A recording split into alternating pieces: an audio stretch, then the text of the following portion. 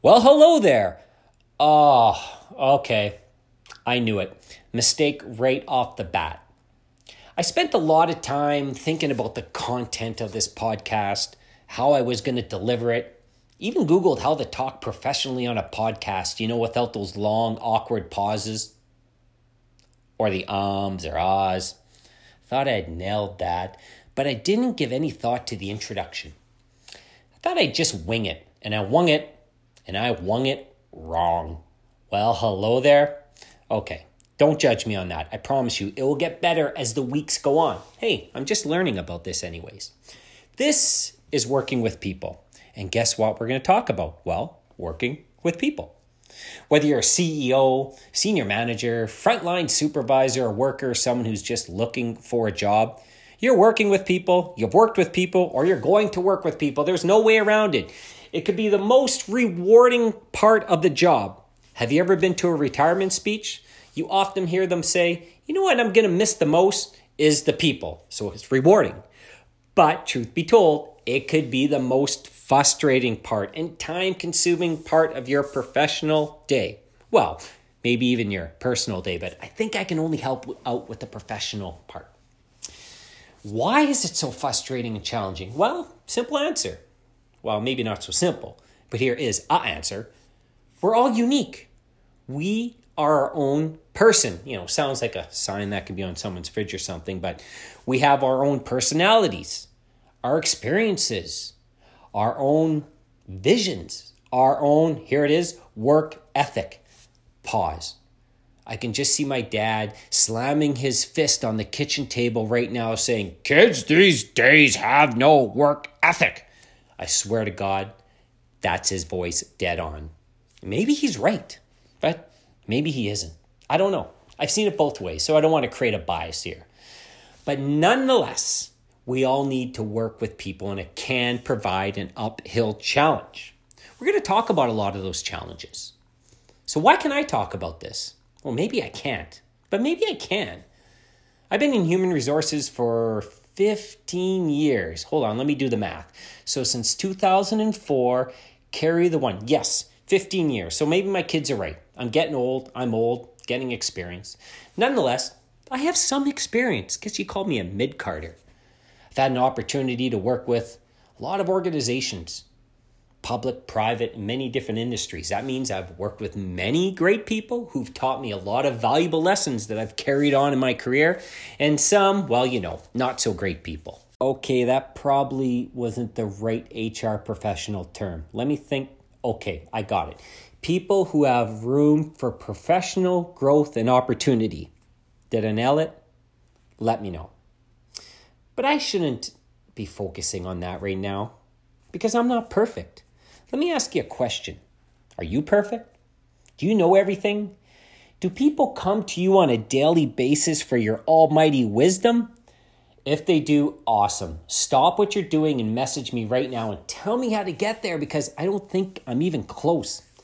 I learned that lesson my first day in the HR field. It's 2004, remember? That's when I started in HR. And I just graduated the next day. I think, well, I guess I need to find a job, at least a job in my career. That's what I went to school for, right?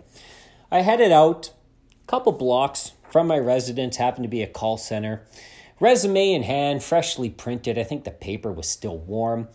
Asked for the manager who happened to be in, and he said, "Hi, young fellow. What are you looking to do?" And I said, "Like to work at HR, please." "Perfect," he said. "Let's sit down and talk about that." Conducted the interview right there on the spot. 45 minutes later, I was offered the job. Wonderful. Everything that I heard of how difficult it was to find full-time work in your field without that, 3 years of experience, I debunked it all. Or did I? I think it was just right place at the right time. But nonetheless, I was working 48 hours after graduation. Skip forward to my first day. It's about 9:30 a.m. You know that time in the morning when your Tim Hortons isn't hot, it's getting warm? I just met about 5% of the people that worked in the organization. The mighty IT hadn't set up my username and password to log into that, that quick network there in 2004. The manager, he knocks on the door and says, "Jamie, I have a simple task for you." I'm like, "Absolutely, sir. What would you like me to do?" He said, "I'd like you to terminate so-and-so."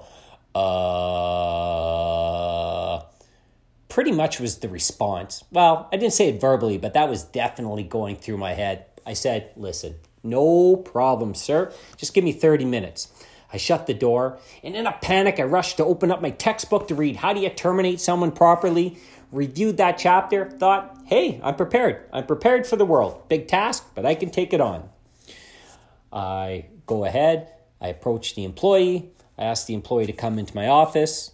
I go through the very short conversation to let them know that unfortunately you've been terminated, but best of luck in future endeavors, or something like that. There was a little bit of tears. Some of them might have been from me, from nervousness. I admit it. I was sweating. I was tapping my foot. All those nervous traits someone would display. But I felt, is proud the wrong word?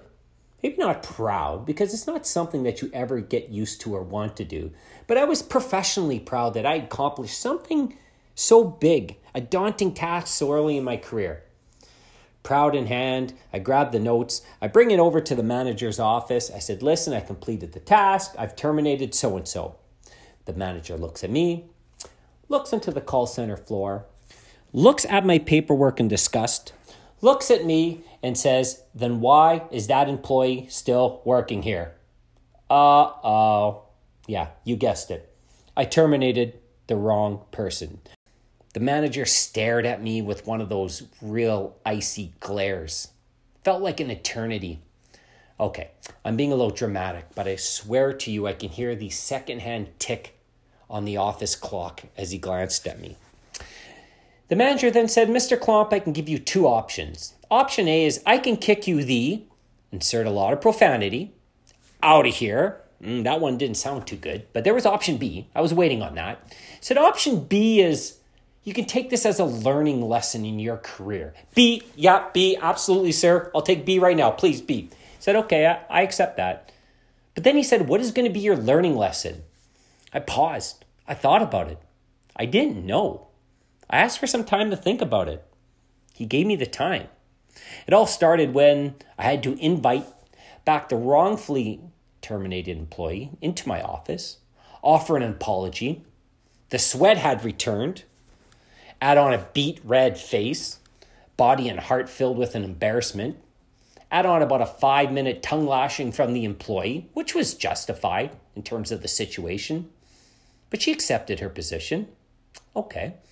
Number 2, I had to terminate the employee who should have been terminated, and that meeting went fairly well. At least I had the right employee. Should I have felt good about myself? No. So it begs the question, what did I learn that day? I would love to tell you that it came to me instantly, like a beam of light coming in my office, but it didn't. It took a month. Actually, now that I think about it, it took months. But here's what I learned. If you're a leader in your organization, no matter what position title you have, your message can carry a lot of weight. So if you're going into a discussion with an employee that carries any type of constructive tone, I know termination is an extreme example, but it could be behavior, could be performance. Give some strong consideration how you're going to deliver that message.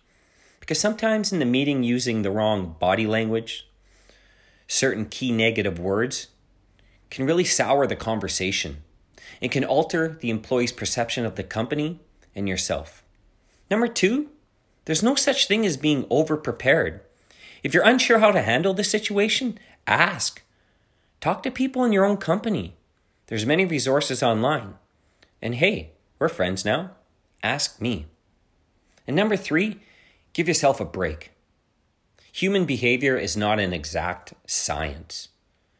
Do what I did in this situation. I reviewed where it went wrong. I took notes. I did better next time. Whew. So that's me exhaling. I made it through the end of my first podcast. That was a lot of work. That was a lot of fun, though. Next week, we're going to talk about dealing with a difficult boss. You ever have a difficult boss? I've had one. Okay, maybe 2. If you have, drop me an email at workingwithpeople@hotmail.com. At the same time, use the same email for your comments, your suggestions, and most importantly, your praise, because it makes me feel good about myself. Nonetheless, thanks for joining me. I'm Jamie Klomp. This has been Working with People. We'll see you next week.